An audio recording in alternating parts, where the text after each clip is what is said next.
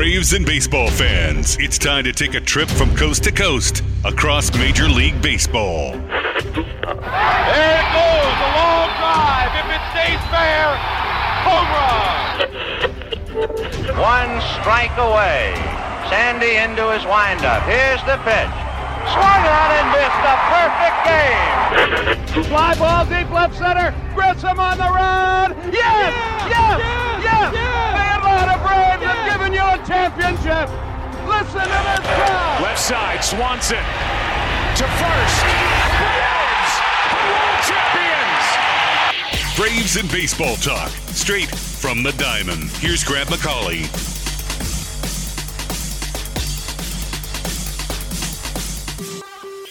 Hello and welcome to From the Diamond. I am Grant McCauley. This is Sports Radio 92.9 The Game. I am live from the Kia Studios in Midtown for another edition of Braves and Baseball Talk, taking you all the way up to 3 p.m. here on the station. So thanks for spending part of your weekend with me. And as always, you can connect to From the Diamond wherever you find your podcast. That's where you can subscribe. You can also find me on Twitter. I'm at Grant McCauley. The show is at From the Diamond with an underscore on the end. You can also find me on Instagram. I'm at Grant McCauley there. The show is at From the Diamond. You can like me on Facebook and also FromTheDiamond.com and get links to all those things I just talked about. So be sure to connect to the show wherever you find your Braves and baseball podcasts. I am happy to bring you what is usually 2 fun hours and will be again because we have all kinds of good stuff going on in the baseball world this week. It's not just Braves spring training, which I know, and I just talked with Abe Gordon on his show about spring training kind of being not the most interesting watch for everybody, but there are little things, and that's what we talk about on this show. Little things, positional battles, and that kind of stuff, and it's obviously making sure everybody's healthy and checking a lot of boxes in the March to opening day, which, hey, by the way, is only about 2 weeks away now. At the end of this month, March the 30th, the Braves will start a little road trip with Washington and St. Louis on their slate as they begin the 2023 season, and thus they're march toward, hopefully, another NL East title and well more than that. That's something we've talked about quite a bit on the show. And as I was down at spring training, talked a lot about with Brian Snitker and a number of Braves players. It's just the first checkbox that they want to hit is winning that division. They've done it 5 straight years, and we've seen what it's done to the rest of the National League East. It's got the Mets spending money like crazy. It's got the Phillies spending money like crazy. And, oh, by the way, the Phillies were 3rd in the division last year. They went to the World Series. So if it tells you anything about how competitive the National League East can be, well, you should be aware of that because notice has been served, not just by the Mets' big payroll, but also the Phillies getting hot at the right time, which is something the Braves know all about from their 2021 World Series run. But as we look into this show and talk about the things that are coming up on it, one of the things I want to do is get you kind of a glimpse, more than a glimpse, a good look at each of the teams in the National League East and preview those clubs with somebody who's covering that individual team. And we're going to kick that off this week with a look at the Miami Marlins. And I know a lot of people might overlook the Marlins because they have not been a powerhouse in the National League East like those 3 teams I just mentioned. Heck, it may be tough for them to get to the 500 mark, but they've got I think a club that's in an interesting year. They got a new manager. They've got some young players coming up. They've got a very good rotation with the National League Cy Young Award winner, Sandy Alcantara, fronting that.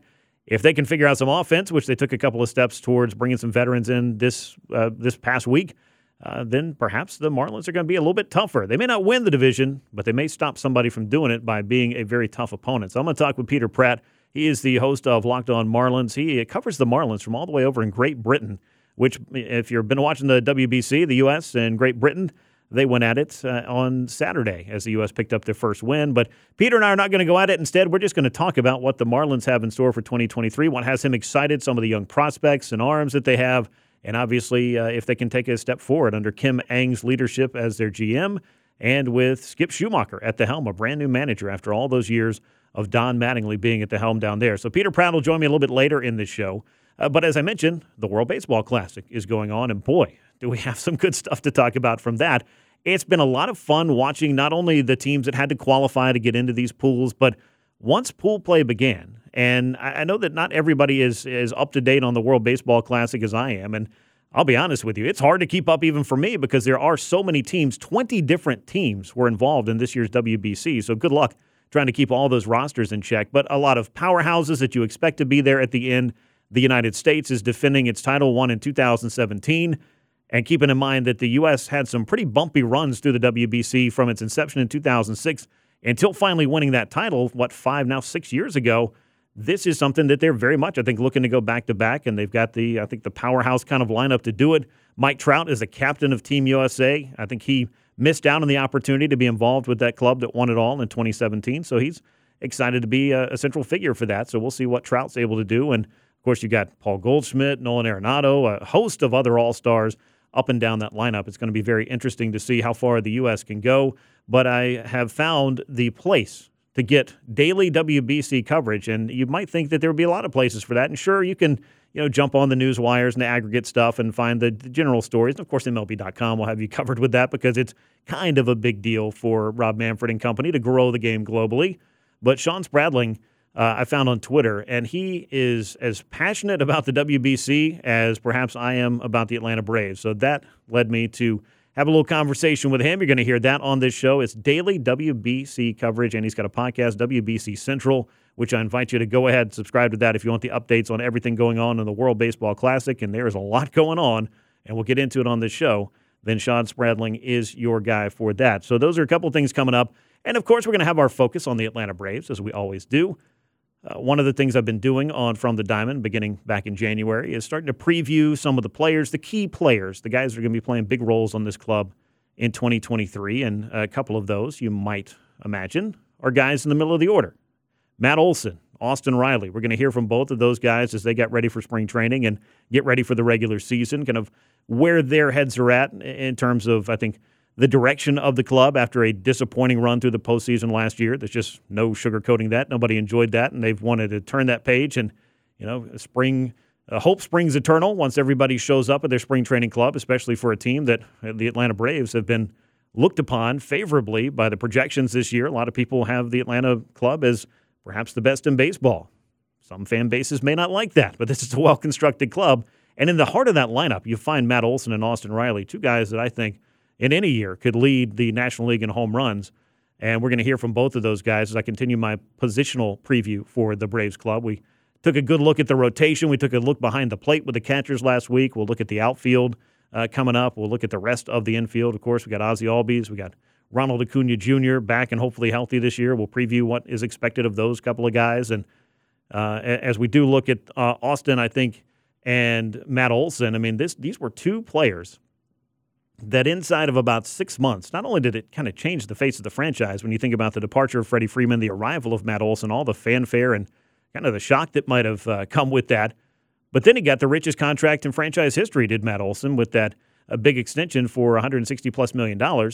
And then a little bit later, Austin Riley trumped that extension by getting one for over $200 million that's going to keep him in an Atlanta Braves uniform for the better part of the next decade. So these are two guys who are going to be counted on to not only anchor the infield, but to anchor the heart of the lineup as well. And I think either one of them could be a home run leader for the National League, and we'll see how that all plays out. It's kind of one of my bold predictions for the year.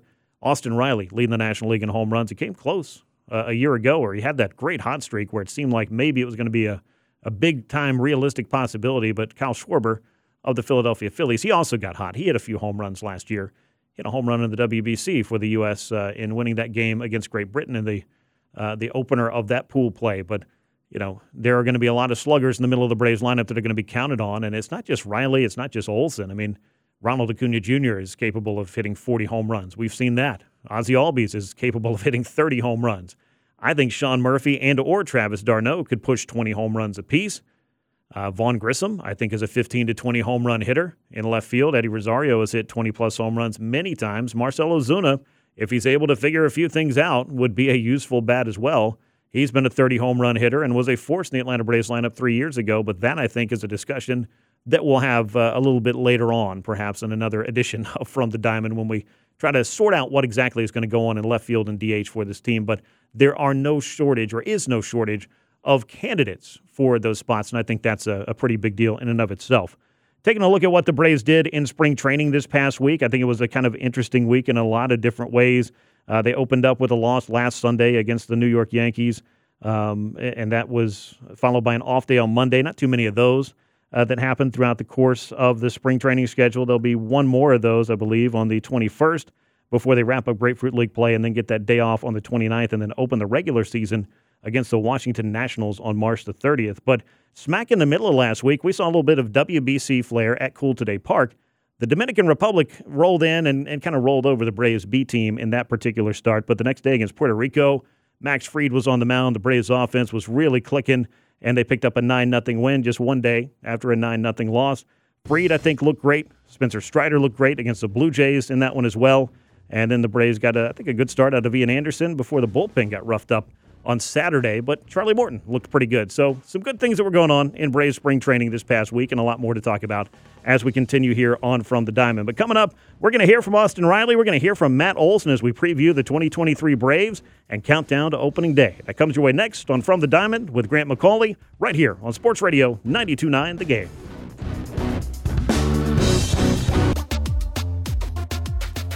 And welcome back in. This is From the Diamond. I am Grant McCauley. This is Sports Radio 92.9 The Game, live from the Kia Studios on a Sunday afternoon. Appreciate you riding along with me. Braves in spring training action again on Sunday. We'll talk a lot about Braves spring training as we continue on with this show, but I think we're going to turn our attention to more specifically a couple of key players for the Atlanta Braves, and I don't think it should be any surprise that as Atlanta's high-powered offense got going last year, Austin Riley got on one of the biggest hot streaks that we've seen any Braves hitter get on since maybe Chipper Jones back when he won his batting title, I think in 2007, 2008 there. Chipper Jones there were just a couple of years where it just seemed like all of a sudden he just flipped the switch and you couldn't get him out. And Austin Riley had just one of the most torrid months that you've ever seen in July. He was tying Hank Aaron for most extra base hits in a month. I mean, as I've said many, many times, and I talked to Austin about this as well, I mean, when you get on lists where it's you and Hank Aaron and Chipper Jones and Andrew Jones and Dale Murphy and Freddie Freeman, I mean, guys who have been kind of the standard-bearer hitters for different eras of Atlanta Braves baseball, you have done a lot of things right. And I would say over the past couple of years, it's safe to say, maybe the understatement of the show so far,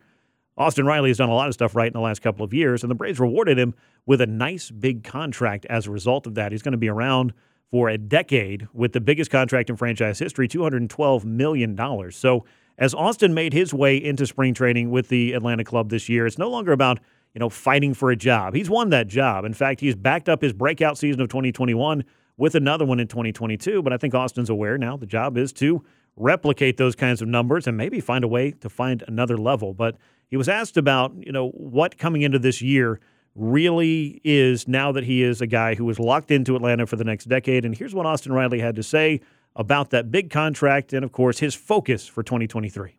Anytime you could sign a long-term extension, a team that you absolutely love and enjoy, and the guys here are great, you really, in the offseason, by the end of it, you're ready to get back and see the guys. I think that's been the difference is like you form the friendships and stuff like that, and you're with them so much. By spring training, you're ready to get back and kick it with the guys. I know I'm excited.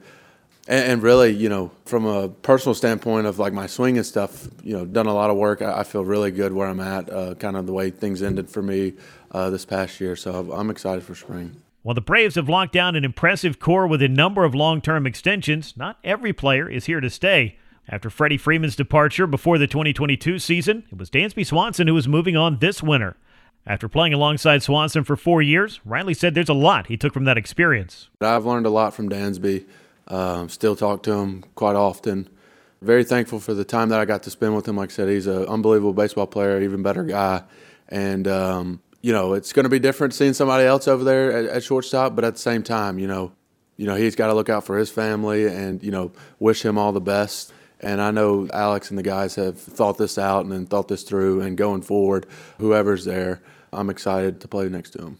While Riley is a great example of a homegrown Brave who's established himself as a star at the big league level, there's a big opportunity to his left here in 2023, with Vaughn Grissom set to come to spring training with a chance to win that shortstop job outright. Having been in a similar situation not that long ago, Riley was asked if he had any advice for Grissom heading into spring training. Try to take it all in. We have, to me, the best defensive guy you could ever ask for in Wash. And I know he spent some time with him this offseason. For me personally, soaking in everything from Wash, whatever he says, it's like, he could tell me to stand on my head and try to catch a ground ball, I'm going to do it just because he's that good. And he understands the game. His attention to detail is unbelievable. So that's, for me personally, that's all I can, the advice I can give him. And just like I said, play your game. Don't worry about who you're trying to fill in for. Be yourself and just play your game and trust in your ability. Griss is a good dude, and he plays the game so freely, plays the game so loose, and I think that's going to help him, making that step forward. Like I said, he he just loves the game, wants to play it as hard as he can, goes out there, and that's what he does. And I think there's something to be said about that of somebody that just goes out there, plays freely. He's always smiling. So, yeah, I think he's going to be just fine. As the Braves look to settle things at shortstop, one thing that Austin Riley is not concerned about, despite the absences of both Freddie Freeman and now Dansby Swanson, is the leadership and the overall chemistry in the clubhouse.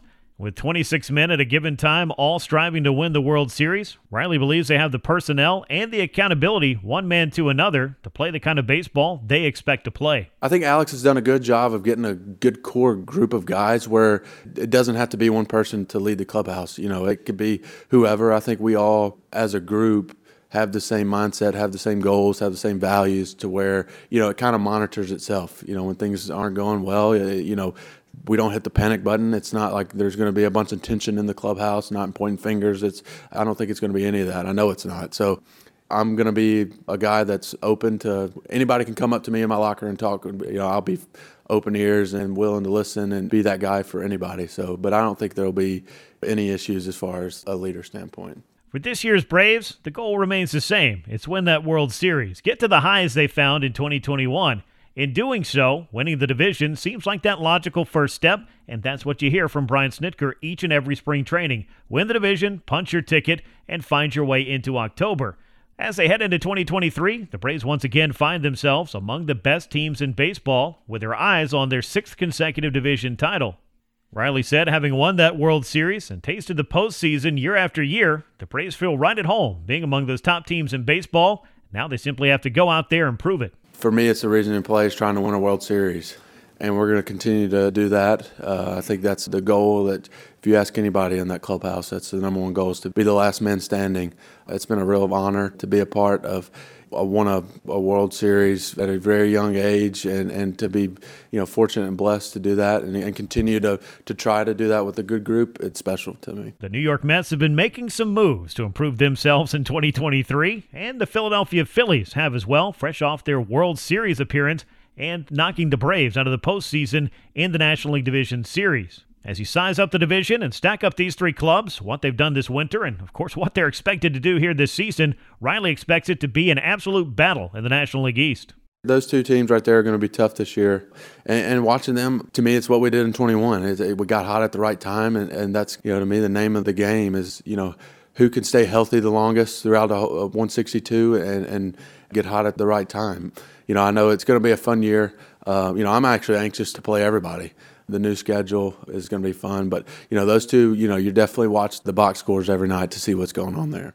Well, I think we're all going to be watching box scores night after night. We could have a 3-team race in the National League East. There's a lot of excitement there, not just for Braves fans and those of us that are fortunate enough to cover a very good baseball team, but the Atlanta Braves themselves are well aware of all the expectations. That was Braves third baseman Austin Riley talking about his expectations for 2023 and a lot of the mindset that goes into reporting for spring training and getting ready to hopefully pull down that flag and head on into October again. That's their big plan. But across the diamond from him was kind of a whirlwind season that first year in Atlanta for Matt Olson, who came over in that March trade, immediately signed a club record contract extension, and then moved right back in to a very familiar surroundings for him. He's a hometown kid, so playing for the Atlanta Braves is kind of a big deal. But a lot happened for Olson, suffice it to say, in 2022 as he got himself set up at first base. And I think that coming into year two, it's going to be a lot quieter. And I know talking to Matt a couple of weeks ago, I think he could kind of feel the way that now that he's kind of orientated to his new surroundings, things are familiar again. When you come home as a player, you're going to have a lot more people around you, quite obviously, than you did when you played all the way across the country in Oakland, as the case may have been for him. Now he has come home and I think gotten himself settled, and that certainly is a great thing. And hopefully the Braves are going to find him settled in the middle of this lineup. And one of the interesting things that we're going to see this year, of course, is a lot of the rules changes. And as you look at batters that might benefit from the shift being limited or eliminated, as the case may be by Major League Baseball, you'll find Matt Olson's name in the top 5 of hitters that lost base hits by hitting into the shift. And I know he's trying to lift and drive the ball and all of those things each and every at-bat, and he would call a ground ball kind of a miss for him in an at-bat. But Olson kind of joked about what it could be like as he finds himself hitting without a shift for the first time in his professional career. I mean, it could be good to see some ground balls go through the 4-hole again. I can't remember the last time, unless the guy was on first base. But as far as approach, it's not really going to change it. If I'm rolling over a ball, it's normally a miss for me. I'm trying to stay through it, drive something middle of the field.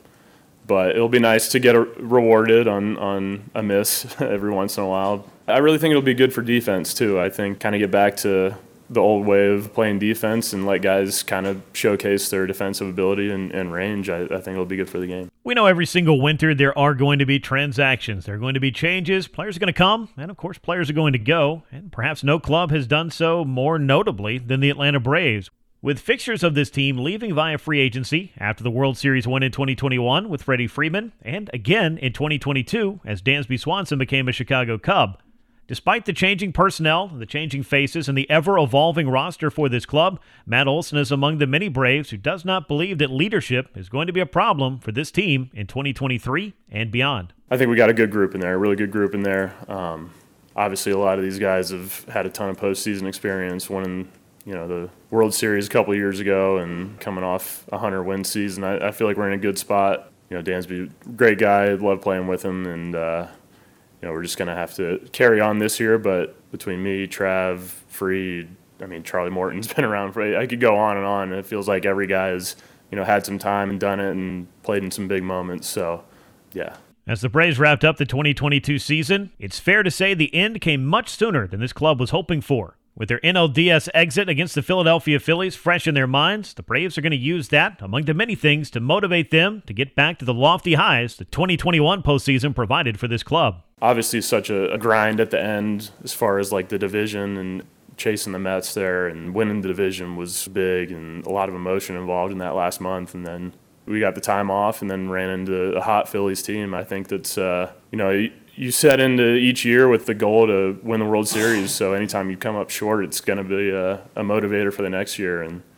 we got a lot of the same dudes back. I think everybody's eyeing that prize. With a tough division that saw the Braves and Mets each win 101 games last year, and the third-place Philadelphia Phillies make it all the way to the World Series, Olson and company are well aware this is going to be a tough divisional battle yet again in 2023, particularly when you look at the winner, the spending spree for the Mets, some big signings for the Phillies, and the Braves still being the club to beat. When you start sizing all that up, Olson said the Braves are very well aware of the challenge it's going to be to win the NL East for the 6th consecutive year. I think it's got to be up there with, if not the best, one of the best divisions in baseball. You look at the teams around, those three, and then you look at the Marlins. They got an incredible staff and adding some pieces as far as bats. Nationals didn't have the best year last year, but they got a lot of young guys with talent too. So there's no gimme games. You got to grind out everybody, and I think we saw that last year with the Phillies and the Mets. And it's anybody's season every year. That's the best part about baseball. You go out and do your thing. Not only are players coming and going, teams getting better in the National League East yet again in an attempt to unseat the Braves, who have won the division for 5 consecutive years. We're going to see quite a few things change in 2023 across Major League Baseball, not the least of which is a new schedule that will see each team play every other club in MLB for the very first time. Yeah, it'd be interesting to see how that affects the records at the end. Having 200-win teams in our division last year is kind of wild with the amount of talent in our division and us beating up on each other. So I'll be interested to see how that works out. There is that old saying in sports, it's not how you start, it's how you finish. But if you do look back at the 2022 Braves, despite winning 101 games, this was a team that truly did not find that next gear until the end of May. And that's something I got to ask Matt Olson. While there is no one way to avoid a slow start, what, if anything, can the club focus on to get that consistency right out of the gate? I don't think there's one thing you can pinpoint. Obviously, every team wants to come out to a hot start. If you look at it, I almost think it's a little more impressive the way that we ended with the start that we had. It's not easy when you get kicked around to start the season. I know we're playing 500 ball, but we got a really good team and felt like we were playing pretty bad. So the fact that we were able to bounce back, I think, is a lot better than what a good start would be. And you want to come out to that hot start. We plan on coming out to a hot start. We want to do everything to get it, but sometimes things go awry, and you got to do what you can to bounce back. That's Braves first baseman Matt Olson here on From the Diamond with Grant McCauley as we take a look at the cornermen for the Braves infield. We heard from Olson just then. We already heard from Austin Riley, but you look at his stats and what you expect from these guys, both 30-plus home run hitters in their career. Career high, 38 for Austin Riley a year ago. He led the National League in total bases as well, 325 of those he racked up. Matt Olson, meanwhile, led the Braves with 103 runs knocked in, and a career-high 44 doubles as well. But he also had some peaks and valleys. Both of these guys did. So when you talk about consistency throughout the course of a season, I think that's something they're both going to be striving for. But the Braves are going to be counting on both these men to be driving the ball out of the park and driving in a lot of runs for this offense as well. When we come back, we're going to turn our attention to the World Baseball Classic. It's in full swing right now. We're going to break down this global tournament with Sean Spradling. It comes your way next, right here on From the Diamond with Grant McCauley on Sports Radio 92.9 The Game. 92.9 The Game. Welcome back to From the Diamond with Grant McCauley on Sports Radio 92.9 The Game. It is that time of year, and it's been quite a few years since we've been able to say this, but WBC, World Baseball Classic action is happening this week, and it's happening all over the globe, very appropriately. A lot of it, though, here in the U.S., and we're going to talk about all of it with Sean Spradling. You can follow him on Twitter at Sean_Spradling. He has daily coverage of all things World Baseball Classic and international baseball. He's also got a great podcast, WBC Central. You can subscribe wherever you get your podcast. Sean, thanks so much for making some time to join me here on From the Diamond. Yeah, Grant, this is awesome. As you can tell by my content, I absolutely love to talk about the WBC, so this is great. Yeah, and I cannot tell you enough that it's refreshing to be able to find so much information on something that, I have a lot of active interest in, but it's kind of hard to track it down. And so to find really World Baseball Classic centric content has been really something that I was intrigued by, and that's definitely why I wanted to have you here on the show. So let's dive on in. Back again for the first time since 2017, the World Baseball Classic happening right now. We have 20 teams, 4 pools of play, teams from 4 continents, but in the end, we only have one winner. How excited are you to see the WBC back and seemingly bigger than ever? Oh, I can't wait. And I completely agree. I think the consensus is this is definitely the biggest WBC we've had. This is the 5th edition of it. We had in 2006, 2009, 13, and 17. 17 was pretty big. I mean, it was a pretty big jump up from 13, especially with Team USA winning. That created a lot of hype and engagement around the tournament. But I think that this is just a whole new level. Like, there are just so many more players and teams that are bought in. Yeah, it certainly seems that way. And when I found you on Twitter, because I was looking for that kind of centralized place to get all the up-to-date information on the WBC with everything just kicking off this week, and it's a 2-week tournament where it pretty much gets started and it doesn't stop until we get down to the end, and you seemingly have every base covered. So again, if you're out there listening to From the Diamond, Sean_Spradling on Twitter, great place to see all of his content and get links to everything you need to. But what about the World Baseball Classic really sparked your interest and led to an all-encompassing daily coverage approach? Yeah, I think it was a couple of things. For me, I love international baseball. I won't say, though, that I've always covered international baseball or followed international baseball. I grew up in the U.S., grew up in Texas, played baseball growing up all my life, all the way through high school. But, I mean, when you grow up in the U.S. and you played high school baseball, like you're kind of in your own bubble. You don't need to worry about like baseball outside the U.S. Yeah. I wasn't even really aware that a lot of other countries were good at baseball at the time.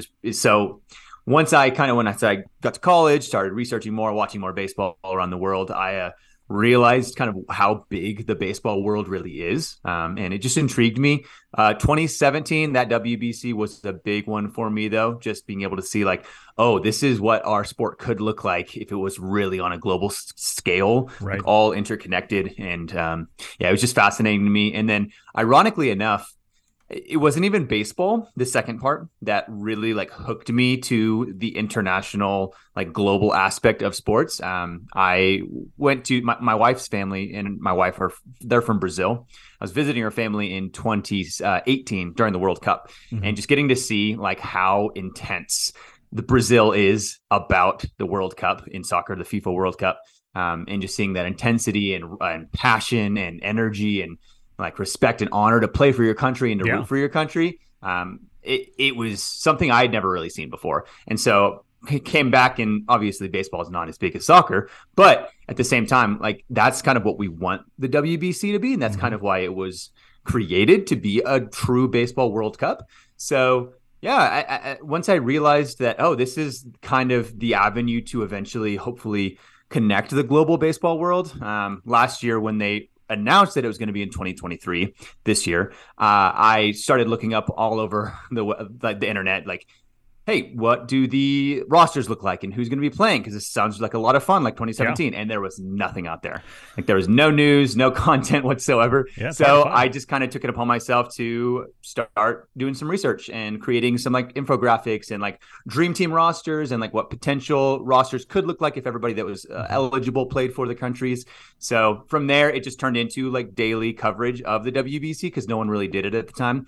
So that's kind of where I started with my coverage of the WBC. Yeah, and it seems like a great place to start in a land that really had not been explored in a lot of different ways, and really for the World Baseball Classic. And I know, obviously, for all of us, the pandemic kind of changed the timing of a lot of different things, but it's been 6 years since we've had this World Baseball Classic style of baseball, which I do think is kind of its own unique thing, and we'll get into that a little bit later. But as we look at the 2023 version of the WBC, we do have some of the biggest stars in the world competing. Mike Trout is finally a part of Team USA. He is not alone. A lot of all-stars on that club. Shohei Ohtani representing Japan. Dominican Republic is seemingly a who's who of baseball stars on their roster for their country. Would you say that this is the most star-studded tournament since perhaps turning back the clock all the way back to 2006, the very first one? Yeah, I would say so. I think that this is the most stacked all the way across the board, all rosters.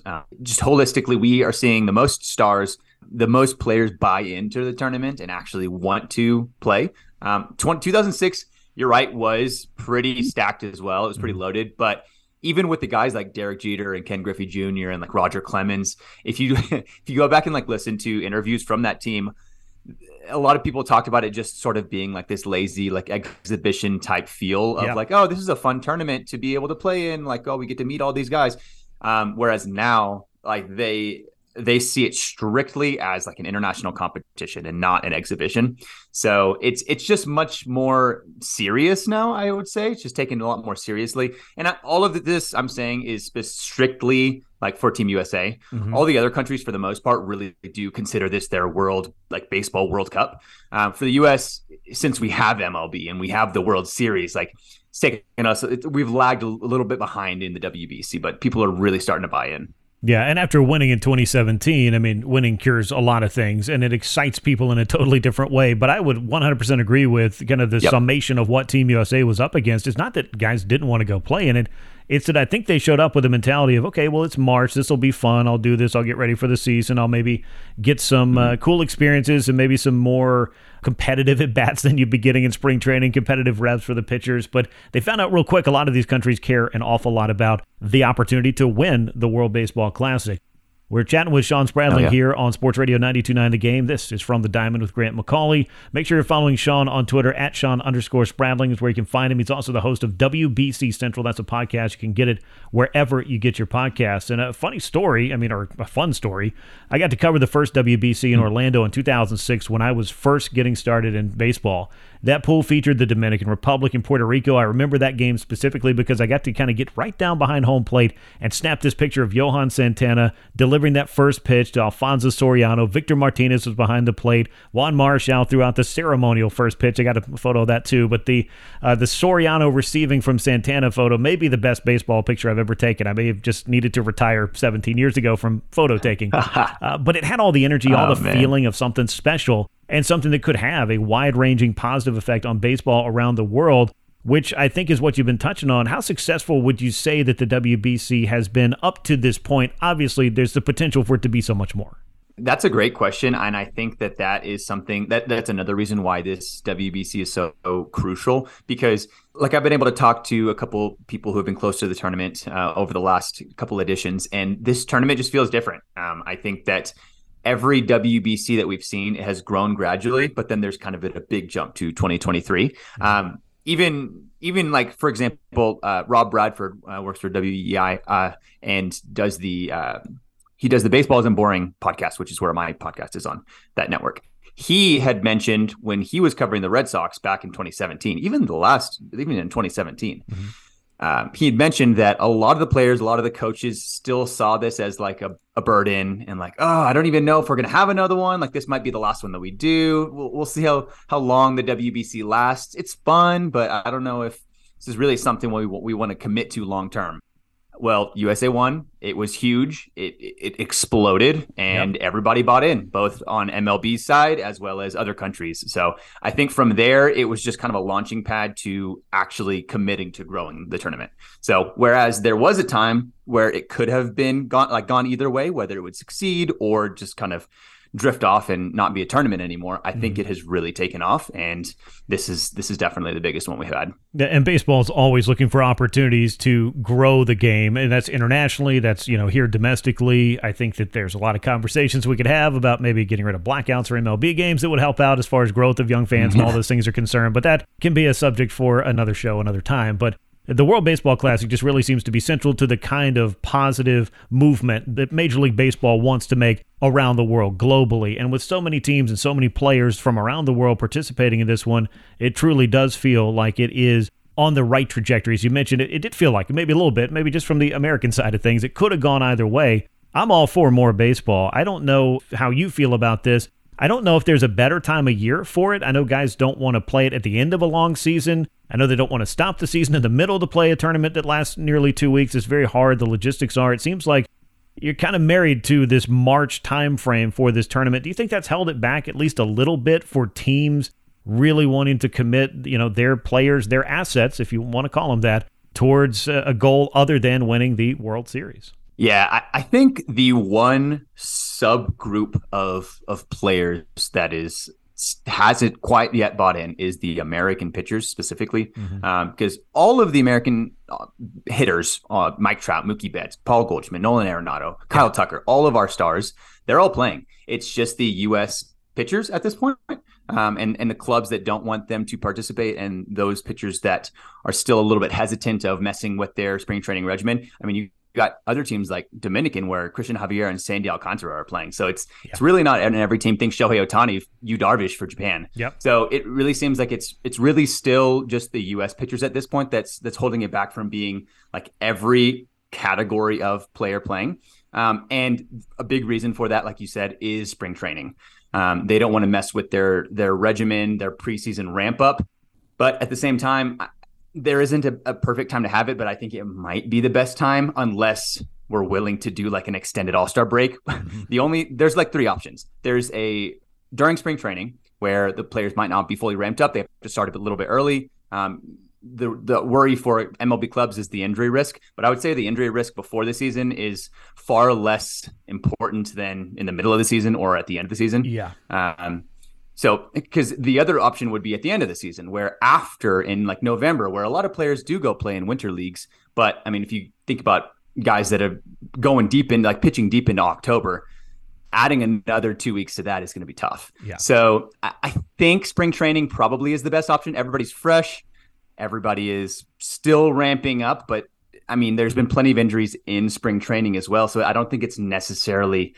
There's not much more risk. It's just a little bit scary because it's not happening at your own spring training camp. So I think it's probably the best time, even though it's not ideal. Wrapping up here with Sean Spradling on From the Diamond with Grant McCauley on Sports Radio 92.9 The Game. I know, as we've talked about, there's tons of teams and storylines. They're going to write themselves throughout this tournament. I had the opportunity to talk to Mark DeRosa a couple of months ago. He hadn't finalized his roster yet, but I know he's excited for his first managerial job. That's just one of the many stories for Team USA. Oh, yeah, that guy Mike Trout's playing. A veritable lineup of all-stars is there. A pretty good pitching staff as well. I think the U.S. has a great opportunity to repeat. Will they be able to do that? We're going to find out over the course of this tournament.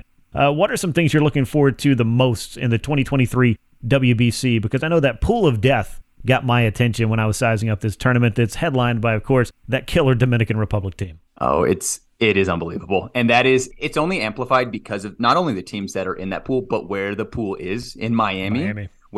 So we got Dominican Republic, Puerto Rico, Venezuela, Nicaragua, and Israel. And all of those categories, those cultures are very prevalent in Miami. So it is going to be electric for every single game. There's a bunch of Jewish fans in Miami for the Israel team, a big Nicaraguan population, and then, of course, Dominican, Venezuela, and Puerto Rican as well. So you got those top three teams, if we're talking about specifically Pool D, that group of death.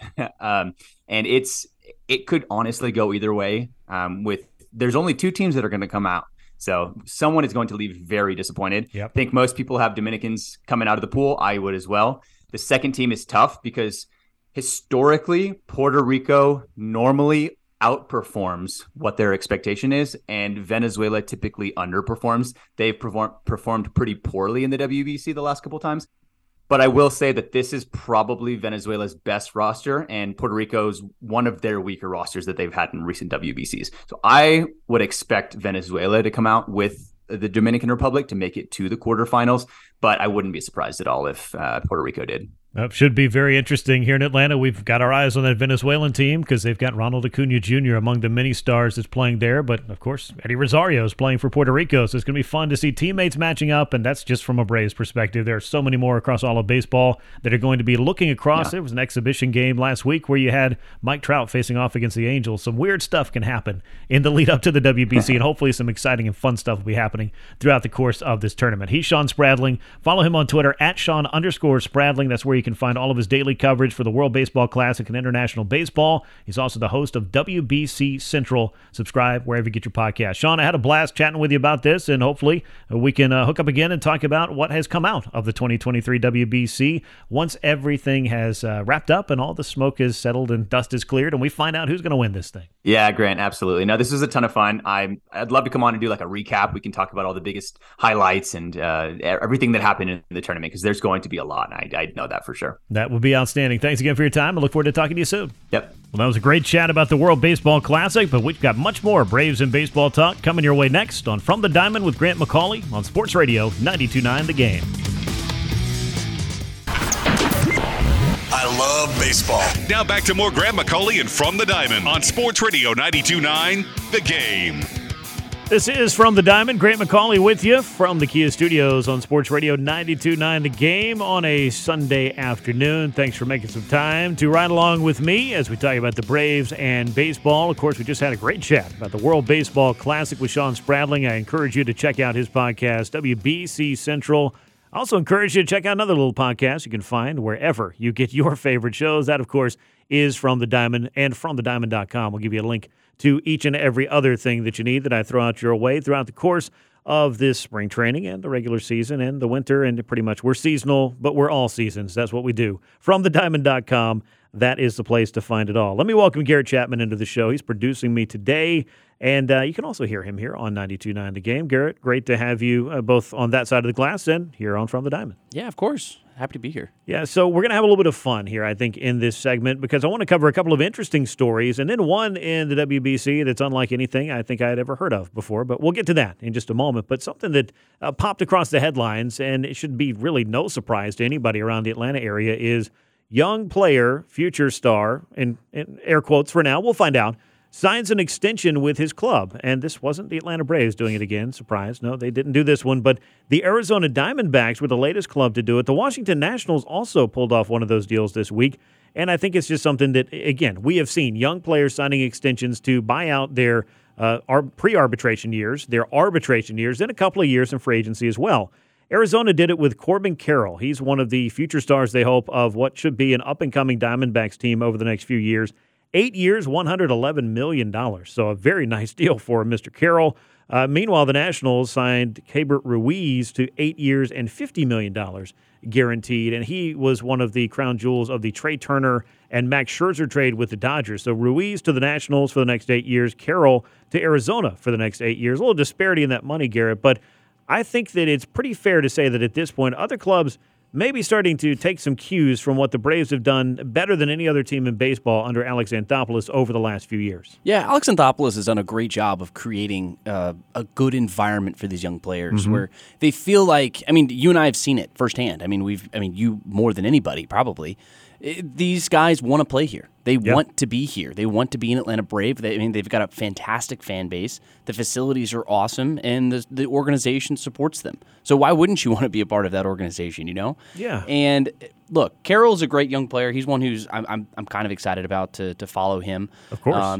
He's still only going to be 31 years old when that contract comes up, and he's still going to have an opportunity to go make some money. And that's what I think is the interesting thing about that. And we say that he has an opportunity to go make some money after he makes over $100 million. Exactly. And there are some escalators where I think his deal could be worth another $20 million if he wins some awards. And I think that is kind of shades of the much bigger Julio Rodriguez deal that we saw last year, where his deal could max out and really increase if he's able to become the perennial MVP candidate, Gold Glover, Silver Slugger, et cetera, that I think that Julio Rodriguez is going to be. But putting him aside because he's kind of a unicorn-style player when you talk about top prospects, this still makes a ton of sense because, as I tweeted out yesterday, clubs and players being able to agree on these deals that sets up the young player with generational wealth and the opportunity, as you just pointed out, to go test free agency again in what should still be some prime years of the career left, get another bite out of that apple, so to speak.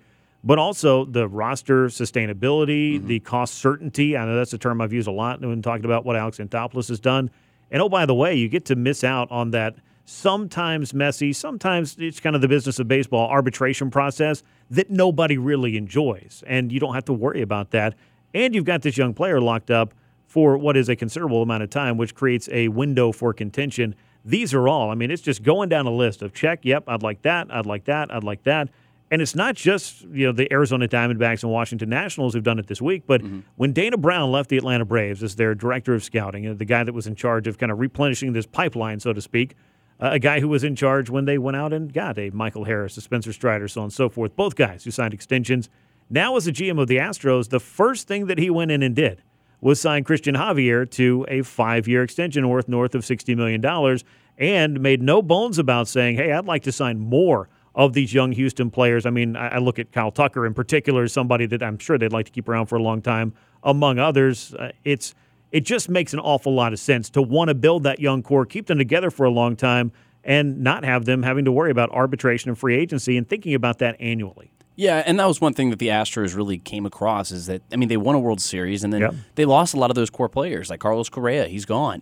And that was something that just sort of came all at once for those guys. And they've obviously, there's been little to no drop-off. They're the defending World Series champions. Finding a way. They're finding a way. And I think the Astros are in great shape, and Dana Brown, he's going to come in and do a very similar thing and lock these guys up. Alex Bregman was a guy who signed a $100 million contract back in 2019, and I think if you do those things, you figure out who your core guys are, identify them early, lock them up, and then build around them. And that's something that the Alex Anthopoulos has done very well, and Dana Brown had a big hand in that. Now, this building process, it started in 2019 when the Braves signed both Ronald Acuna Jr. and Ozzie Albies to what now are, and what were at that time as well. The case could be made. This is good money, particularly for Acuna, who could make up to $125 million, but for Ozzie Albies, it seemed like it could be a much lower than market value contract, and I'm sure it will play out that way. However, this is still generational wealth, so you have a hard time pointing to somebody and saying, hey, don't take that $40 million, $50 million, $100 million, whatever it may be in some of these deals. There's some nuance to it, but certainly it helps the club out immensely to have players of that caliber under control for years and years to come at a rate in which you know what you're dealing with for roster construction purposes.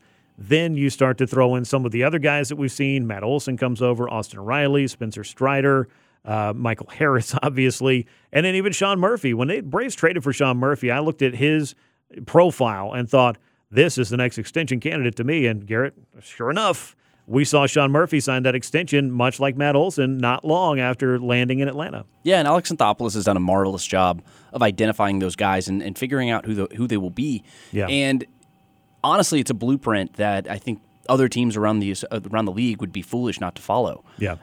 But it's just a testament to the strong scouting department that the Atlanta Braves have, and then the willingness of these players to sign these deals. Michael Harris signed that $70 million deal, which at the time was the most money. Doesn't sound like a lot when you're talking about a player of his free potential agency caliber. But he's not in free agency, and that I think is also an important point for people, not to get off track here, but you're not in an open market situation. So when you're talking about an extension, it's a little bit different of an animal. Yeah, and he was going to be here anyway for the next 5 or so years.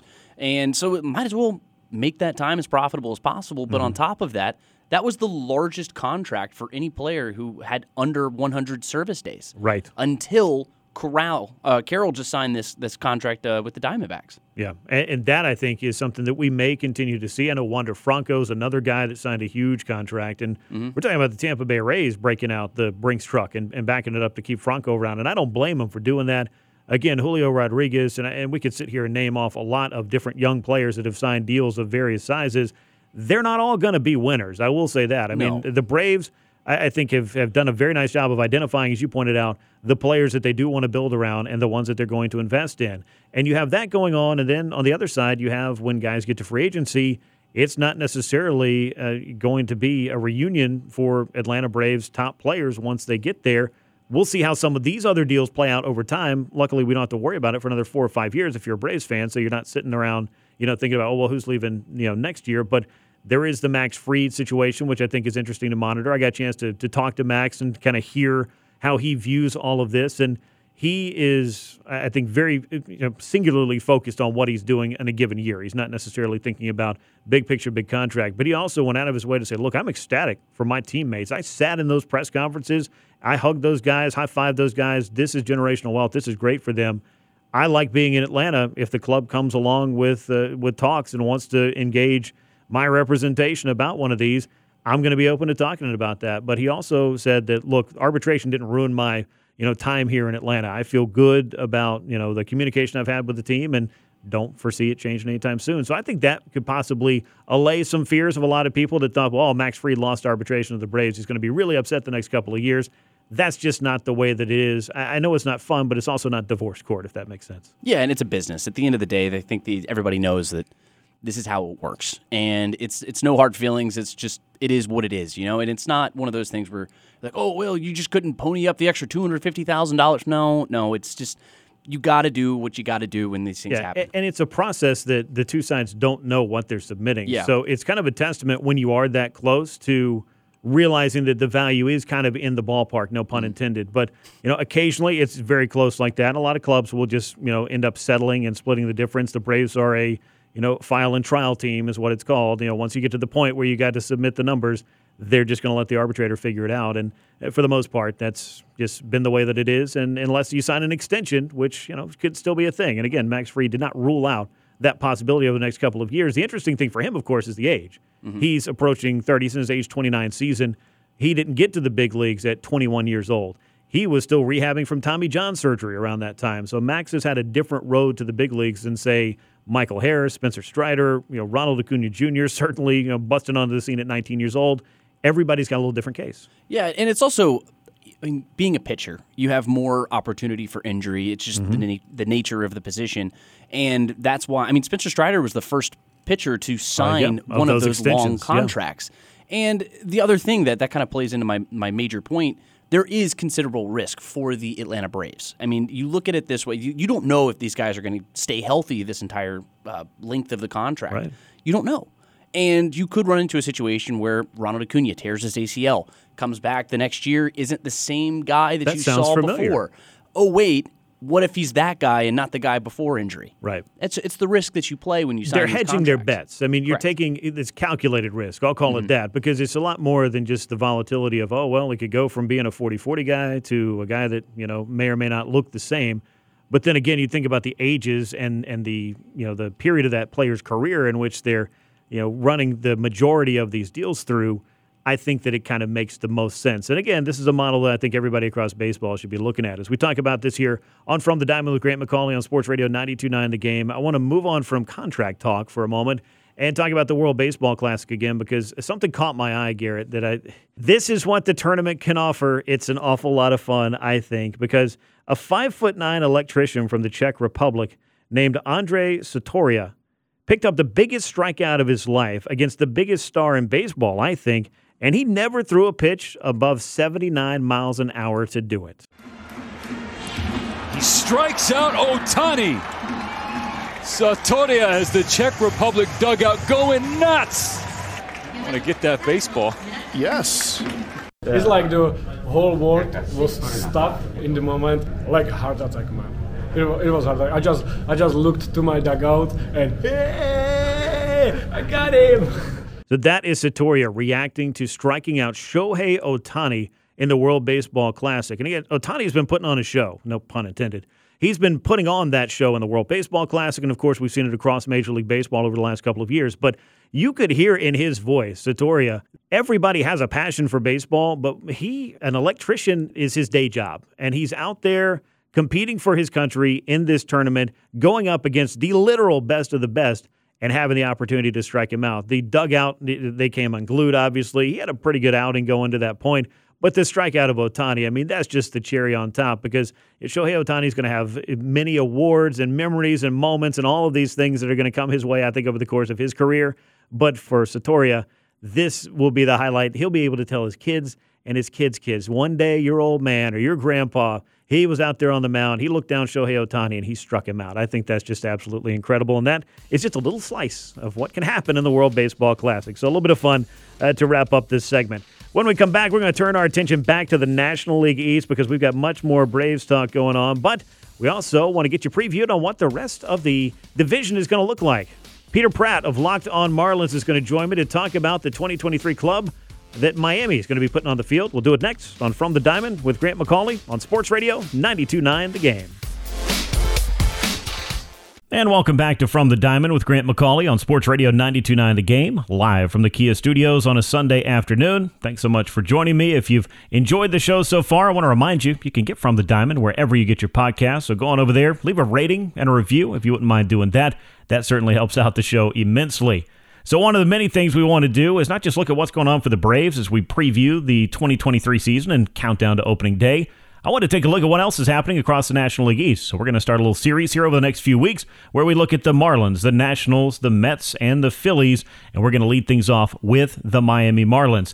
To help me out with that, I want to welcome in my buddy Peter Pratt from all the way across the Atlantic. He is in Great Britain, but he's got his eyes on the Miami Marlins at all times throughout the 2023 season. He is the host of Locked On Marlins. You can also follow him on Twitter at @MiamiMarlins_UK. Well, Peter, I appreciate you making some time from all the way across the pond. It's not often that we've got some international flavor here on From the Diamond, but I'm excited to welcome you in and excited to talk about the 2023 Marlins with you. Absolutely. Great to be along. Looking forward to this one. I'm feeling a positive vibe right now, thinking about the Marlins and the season ahead. So this should be a fun conversation as well. We've got the WBC about to fire up, so I'm excited about that too. So a lot to look forward to here. It's now March. We can almost taste baseball now. So all of us are excited about that. And again, that international flavor to keep our taste puns going.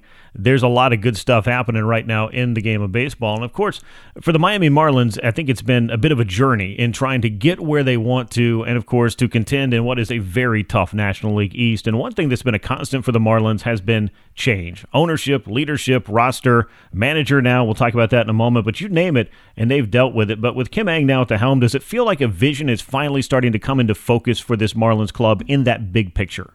It's a great question. I feel like this is starting to become at least Kim's vision of what the Marlins could and should be. You know, this is her third season now, and it's taken a bit of time for her to kind of put a stamp on this club. Obviously, Derek Jeter was still around. He hired her.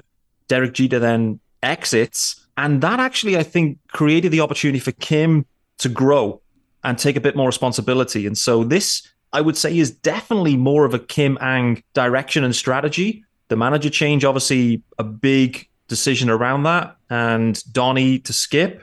They're almost polar opposites in many ways in terms of their managerial experiences, but we're seeing a lot of change of direction, maybe from the Derek Jeter vibe and era into Kim Ng and starting to put some of her ideas forward at a time when there's a lot of change in baseball more generally too. I think that's the other thing is with all these rule changes, it's potentially creating opportunities maybe for someone to think about things a little bit differently, a GM to construct the roster a bit differently and try to take advantage of some of these rules. I'm very intrigued. It's a contract year as well for Kim Ng. So I think that equally maybe is some of the reason for some of the decisions we've made where there feels like a bit of a win now mentality, really. Like the win now, I guess, in inverted commas in many ways, sure. But it can't be a 69 win season in 2023. It can't. So there has to be a real uptick on the kind of wins and losses record as a starting point in 23. Otherwise, there's going to be a lot of pressure for Kim Ng. Yeah, and there already is. I mean, it's built into those GM's jobs, and we know that you don't build a contender overnight. It does take time, but for the Marlins, I feel like it's taken a little bit more time to get the right people into the helm so that you can start to direct this ship where you want it to go. And we talked a little bit about this manager change, but I want to get into Skip Schumacher here because he replaces Don Mattingly after 7 seasons as the skipper of this club. It's the first-time manager here as well in Skip Schumacher, a first-time manager, and a relatively young team. So how do you like this fit? Because it felt like a new voice in that clubhouse may have been one of the things that Miami was really needing. That was the key bit. And Donnie called it out actually when he decided to step away, if that's the right way of phrasing it, was he felt like it was time for a new voice. And I didn't know a lot about Skip Schumacher, but what I've seen subsequently and what I've heard, I'm really excited by the fit. I think it's a really nice fit. And actually the thing that stands out to me is, he's not that far removed from being a major league player himself. Right. And it's being able to understand maybe the modern day player and what that actually looks and feels like and what they need, and giving them a chance to see success as best as they can. So I think there's going to be a lot of changes around how they operate, how the clubhouse operates, and embracing some of the newer methods, let's say. And I think you can really kind of point to like a Jazz Chisholm Jr., for example, with that. Yep. Very modern type of player, very modern personality, and it's having the right culture around that type of player to give him the chance to succeed. So like what I'm seeing with Skip, I think it could be a nice fit. For Skip, really, it's going to be a lot of pressure on him too. First-time manager, a club that needs to do better. They've talked about this roster, if we're healthy, et cetera, but we all know in baseball, that's just not the reality. Yeah. That the roster won't be healthy all year. And so it's going to rely on Skip making some nice decisions along the way. Pressure's going to be on, but the reality is the change of voice, that was necessary. And I think it's the right call for the Marlins here to go in a very different direction, I'd say. Yeah, chatting with Peter Pratt. He is the host of Locked On Marlins. You can follow him on Twitter at Miami Marlins _UK. So you might be guessing that he joins us from the UK and, covering the Marlins from afar, but taking about as close a look as you possibly can. I recommend that you subscribe to his podcast if you want to get all things Marlins throughout the season. Of course, the Locked On Network does a great job of that. You brought up Jazz Chisholm Jr., one of the most exciting young talents in baseball. There's just no two ways about that. Slowed by injuries a year ago. Now he is changing positions. So health, obviously, the key to success in 2023. But do you think this is a change that's going to benefit him and the club? It benefits the club if it's successful. I think, this is such a high-risk decision for the Marlins. And I would say as well is this would not have happened, the transition in terms of infield to center field. It wouldn't happen if the Marlins had been able to execute on some sort of trade to acquire a center fielder. So I view this as a stopgap, is my view anyway. That's what Jazz himself is talking about. When he talks, it's, when I move back to shortstop, it's that kind of language. Okay. So he doesn't see this as a long-term situation. So it's really on Kim, the Marlins, to consider what the midterm view is for center field. But Jazz has embraced it. He's kind of knocked on Skip's door and said, listen, you haven't got a center fielder. I think I can do it. What do you think? And Skip said, okay, let's go. So fair play to Jazz. He's a confident guy. The health is critical, but overall for Jazz, he is really one of the most exciting players in Major League Baseball right now. And as a Marlins fan, it's great to have that type of guy clearly on the roster. What can his 23 look like? The sky's the limit for Jazz Chisholm, I think, really. And that's the beautiful thing. It absolutely is. And it's going to be fun, I think, to watch a young and exciting player with a ton of speed. He can cover the ground. It's just going to be about learning the routes, making that transition. And Jazz Chisholm has the talent to succeed at whatever position he ends up in. We'll find out. But the bat's going to play. And I think that's something the Marlins are very, very excited about. Now, of all the big trades from a few years back, and I don't mean to go into a painful period here, but it ends up being the Marcell Ozuna deal that brought back the most for the Miami Marlins in terms of rebuilding their club. Not only did they get Zach Gallen and then flip him for Jazz Chisholm, but of course, Sandy Alcantara has blossomed into a bona fide ace in all of baseball. What have you seen from Sandy over the past couple of 3 years that took him from a young gun to a Cy Young Award winner? What a trade, by the way. When you look back on that Ozuna deal, what a stunning deal. Franchise-altering potentially for the Marlins. I mean, Sandy Alcantara is just sensational, isn't he? And the thing with Sandy, it's his desire, competitiveness. That's the thing that stands out. He doesn't settle for a plateau. He's always looking to improve. The mentality, the bulldog mentality of Sandy Alcantara is wonderful. And, what can 23 look like for Sandy? This is the thing. I mean, how do you improve on a Cy Young year? Do it again. And do it again. Exactly. I mean, Sandy will be looking to repeat. That then, imagine if you go back-to-back Cy Youngs. You're on a Hall of Fame trajectory at that point. That's going to be the reality. Sandy will be thinking about that. The interesting part with Sandy Alcantara heading into this year is the Marlins have tried to enhance the offense. We know that, and there's been some trades and some free agent signings. It's fair to say some of the defense may have stepped back. We're going to see what it actually looks like, but for a guy that relies heavily on a ground ball, and that's how he's able to go so deep into games because he's pitching to contact, etc. But there's a lot of movement happening here in the defensive positions. So for a guy that relies heavily on his defense, Sandy could be one of the most impacted guys. So I'm really intrigued to see whether Sandy adjusts his game. Does he then think, hold on a minute, let's start to become more of a strikeout kind of guy and flip the script on it? Or does the defense stand up? Anyway, there's a lot of questions here with the Marlins, but with Sandy in particular, what he's talking about is, I'm just all about my preparation. I've got my routine. I know what I'm doing. I know how I can stay healthy. I know how I can perform. So he's got a proven, I guess, methodology for himself where he knows he can put himself in a spot to deliver what he needs to.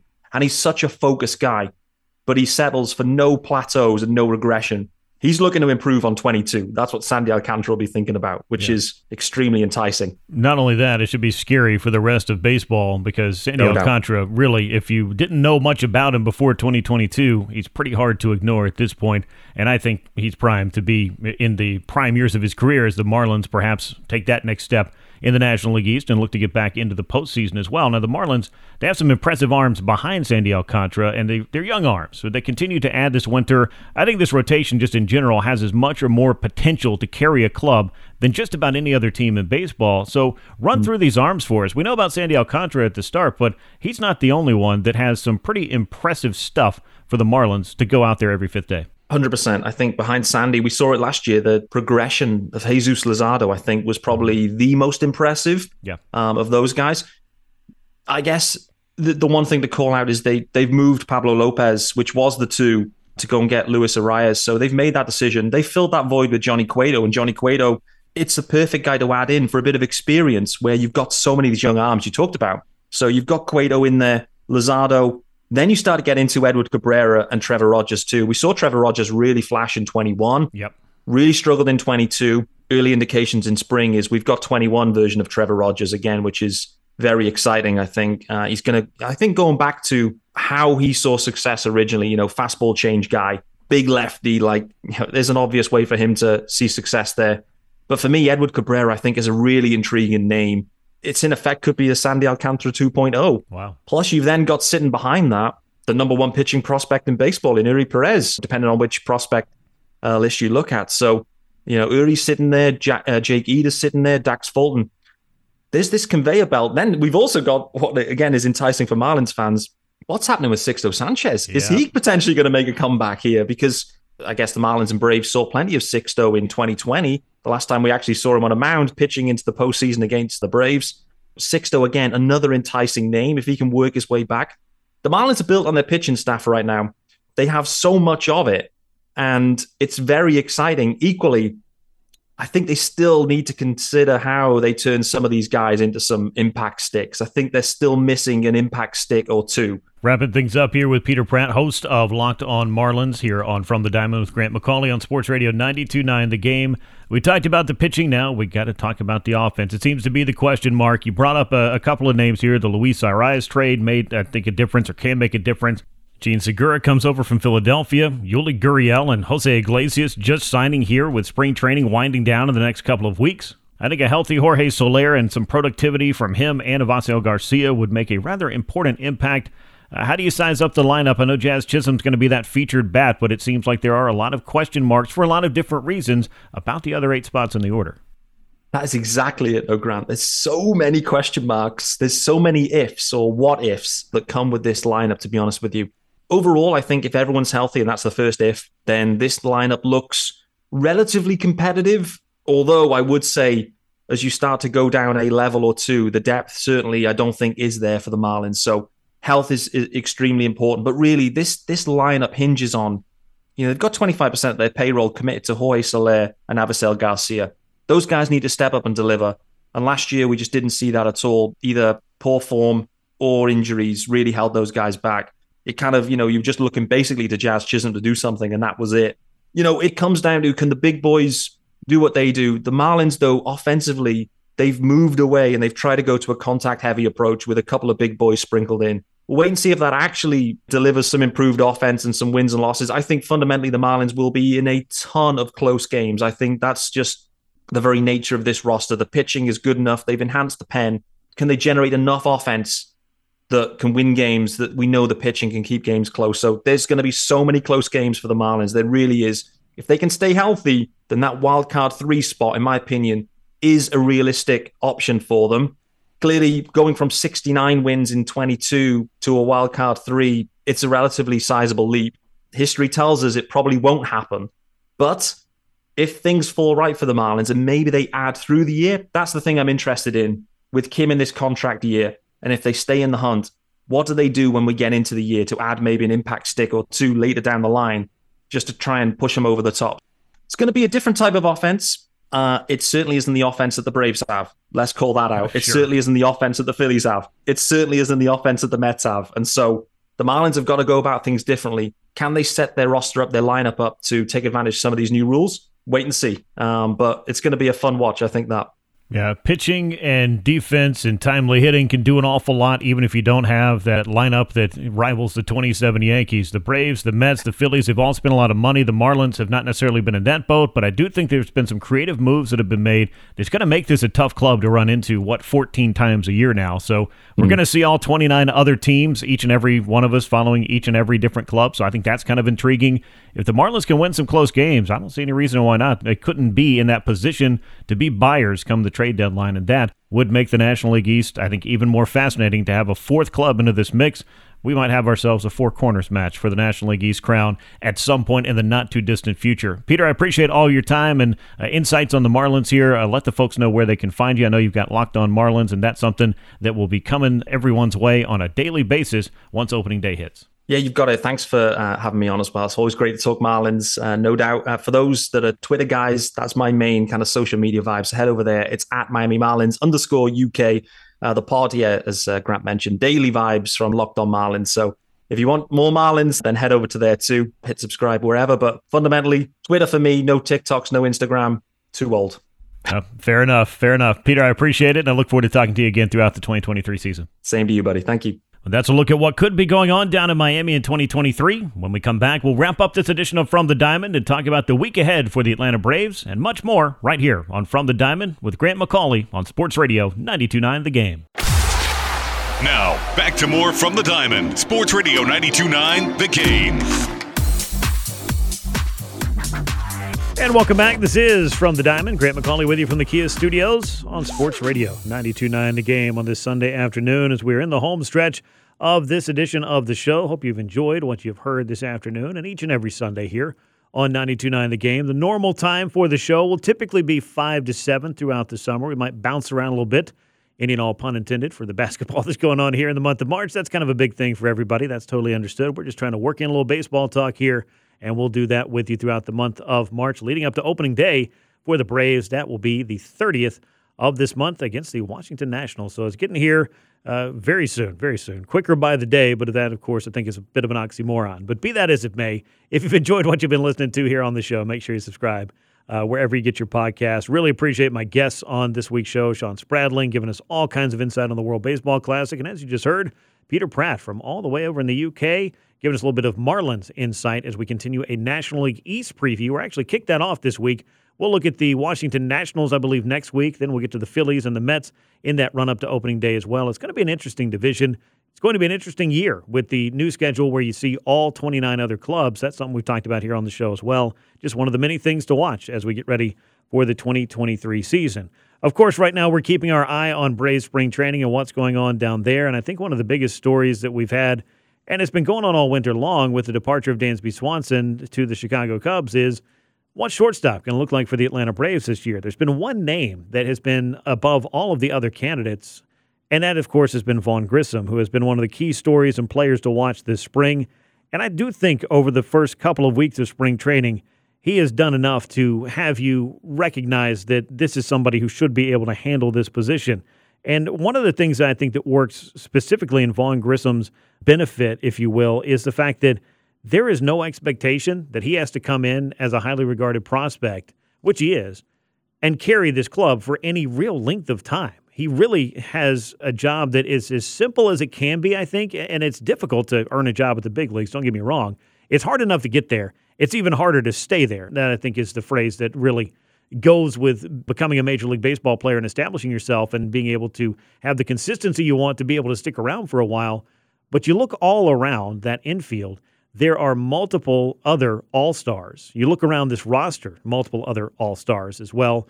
But to the right of Vaughn Grissom is Austin Riley, a player who went through, I think, a very similar metamorphosis from highly regarded prospect to somebody who earned an everyday job not that long ago. So you have him to your right. You've got a double play partner in Ozzie Albies, who has come up and been one of the youngest players in the major leagues and had become a star and now has had to kind of overcome some injuries and has had some highs and lows himself. And one of the low-key stories, and I think that we really see it on the Behind the Braves series that the club has put out, is that you may not look at Ozzie Albies and immediately think, hey, that's the team leader there, because he's not necessarily not the biggest, and he's not the loudest man in the room. But, man, Ozzie Albies commands respect for his dedication, his work ethic, and, of course, the performance that he's put in for the Braves since bursting onto the scene back in 2017. That's someone else that Vaughn Grissom can lean on as he gets himself used to playing what was his natural position all through his high school days and the start of his pro career. It's not the first time he's playing shortstop. Last year was the first time he played second base, really, for any length of time. So that was kind of, when I talked to Ron Washington about it, he said, look, Vaughn was just up here just trying to survive. And I think that's an interesting way to look at it, because he was thriving those first 3 or 4 weeks, and then Major League Baseball pitchers will make that adjustment. They did that. But I think Vaughn still has the bat that, with the type of at-bats that he has, to grind out those pitches, and he doesn't strike out a lot. He does put the ball in play. I think those are things working for him. Can he get that hard contact? That's a question that he's looking to answer this year as well.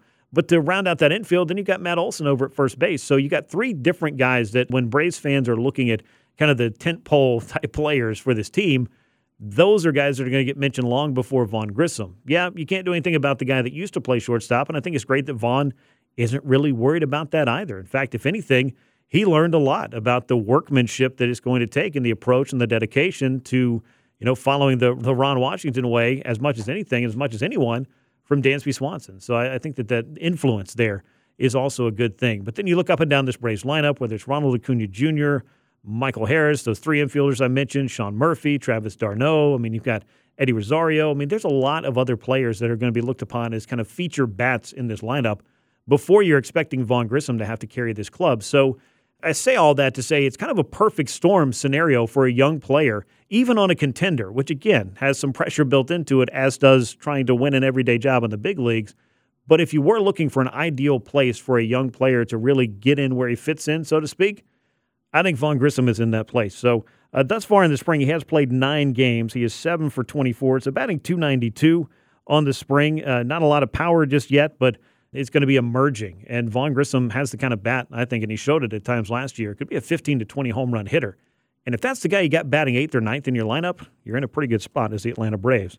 So that, I think, is what's going on at shortstop. But an interesting name I want you to keep in mind, because I do watch all of these spring training games, as many as I can. And the Braves have also been putting some of these feeds on the MLB app, which has been very helpful. So I've been able to get an eye on not only Vaughn Grissom, but a lot of the other players. And in my couple of weeks I spent down in Northport, Braden Shoemake is a name that I think Braves fans are familiar with because he was a highly regarded draft pick not too terribly long ago, I believe 2019. But Braden Shoemake was the guy who would have gotten the call last year when Orlando Arcia got hurt with Ozzie Albies already on the shelf, because Braden Shoemake was playing in AAA Gwinnett. But not long before the Arcia injury, which fortunately he was able to come back from before the year was over, but not long before Arcia went down and Vaughn Grissom got that call, Braden Shoemake hurt his knee and was done for the season. He had to be carted off the field. I believe it was a torn PCL that ended his season. So he kind of came into spring training, I think, as much as anything, as the forgotten man, if you will, in this whole shortstop equation, because everybody talked about Vaughn Grissom for good reason, and for Orlando Arcia, who has had more time at that position than any of the other candidates that the Braves were going to bring into camp.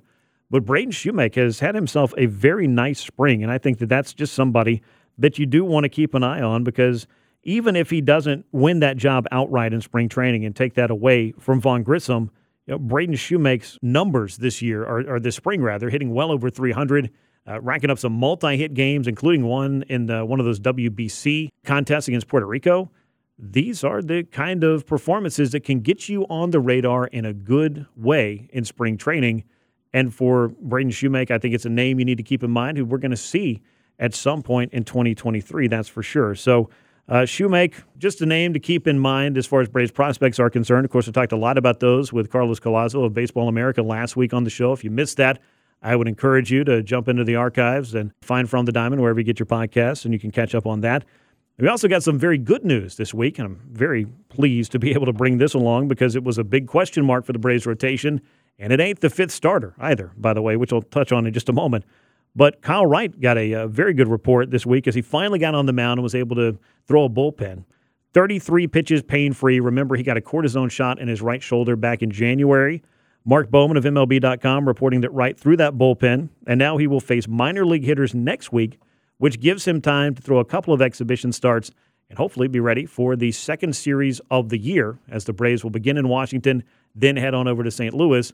You got to figure that first series against the Nationals is looking like Max Fried on opening day, Spencer Strider in Game 2, and then Charlie Morton in Game 3, and then I guess we'll see what the Cardinals series looks like, but that would seem to be how it aligns in those first couple of series. But for Kyle Wright, who won 20 games last year, the only 20-game winner in the major leagues, just that chance to get rid of some inflammation that had been bugging him just a bit.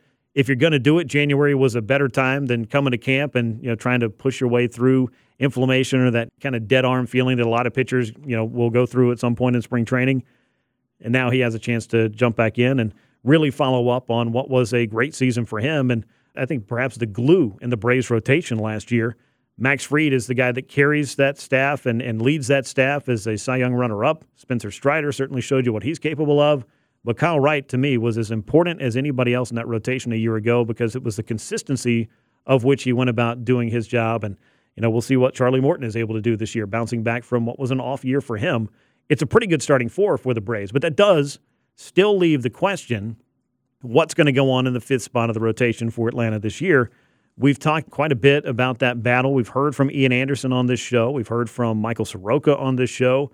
But a couple of other names have kind of popped into that discussion, along with Bryce Elder, who was another name that we knew coming in. Those were kind of the three front runners. But if you're looking at Braves minor leaguers that have a chance to really step into an important role for Atlanta this year, I would put Jared Schuster at the top of that list. And if you look at top prospects for the Braves, I think he might be at the top of the list on just about every single one of those. He was a lefty that Atlanta took in the 2020 draft out of Wake Forest. He made it to AAA Gwinnett last year, made 10 appearances, 9 starts. The swing and miss went down a little bit at AAA, but as he's come into this spring training with the opportunity to be in big league camp, he has been nothing short of impressive in a handful of outings. 3 2/3 innings of one-run ball against the Pirates on Sunday. He allowed a home run to Brian Reynolds. There's no shame in that whatsoever. That's the only run he has allowed all spring long. So it's been a very impressive showing for Jared Schuster. 8 2/3 innings, 1 run thus far. And we talked about Dylan Dodd. He did get touched up a little bit by the Dominican Republic's Super All-Star WBC team, but Dylan Dodd's another name to keep in the back of your mind because as we've talked about time and again, and as I'll talk about probably all season long, you may have the 5 best starters that you can possibly have, but that's not going to get you through the whole season.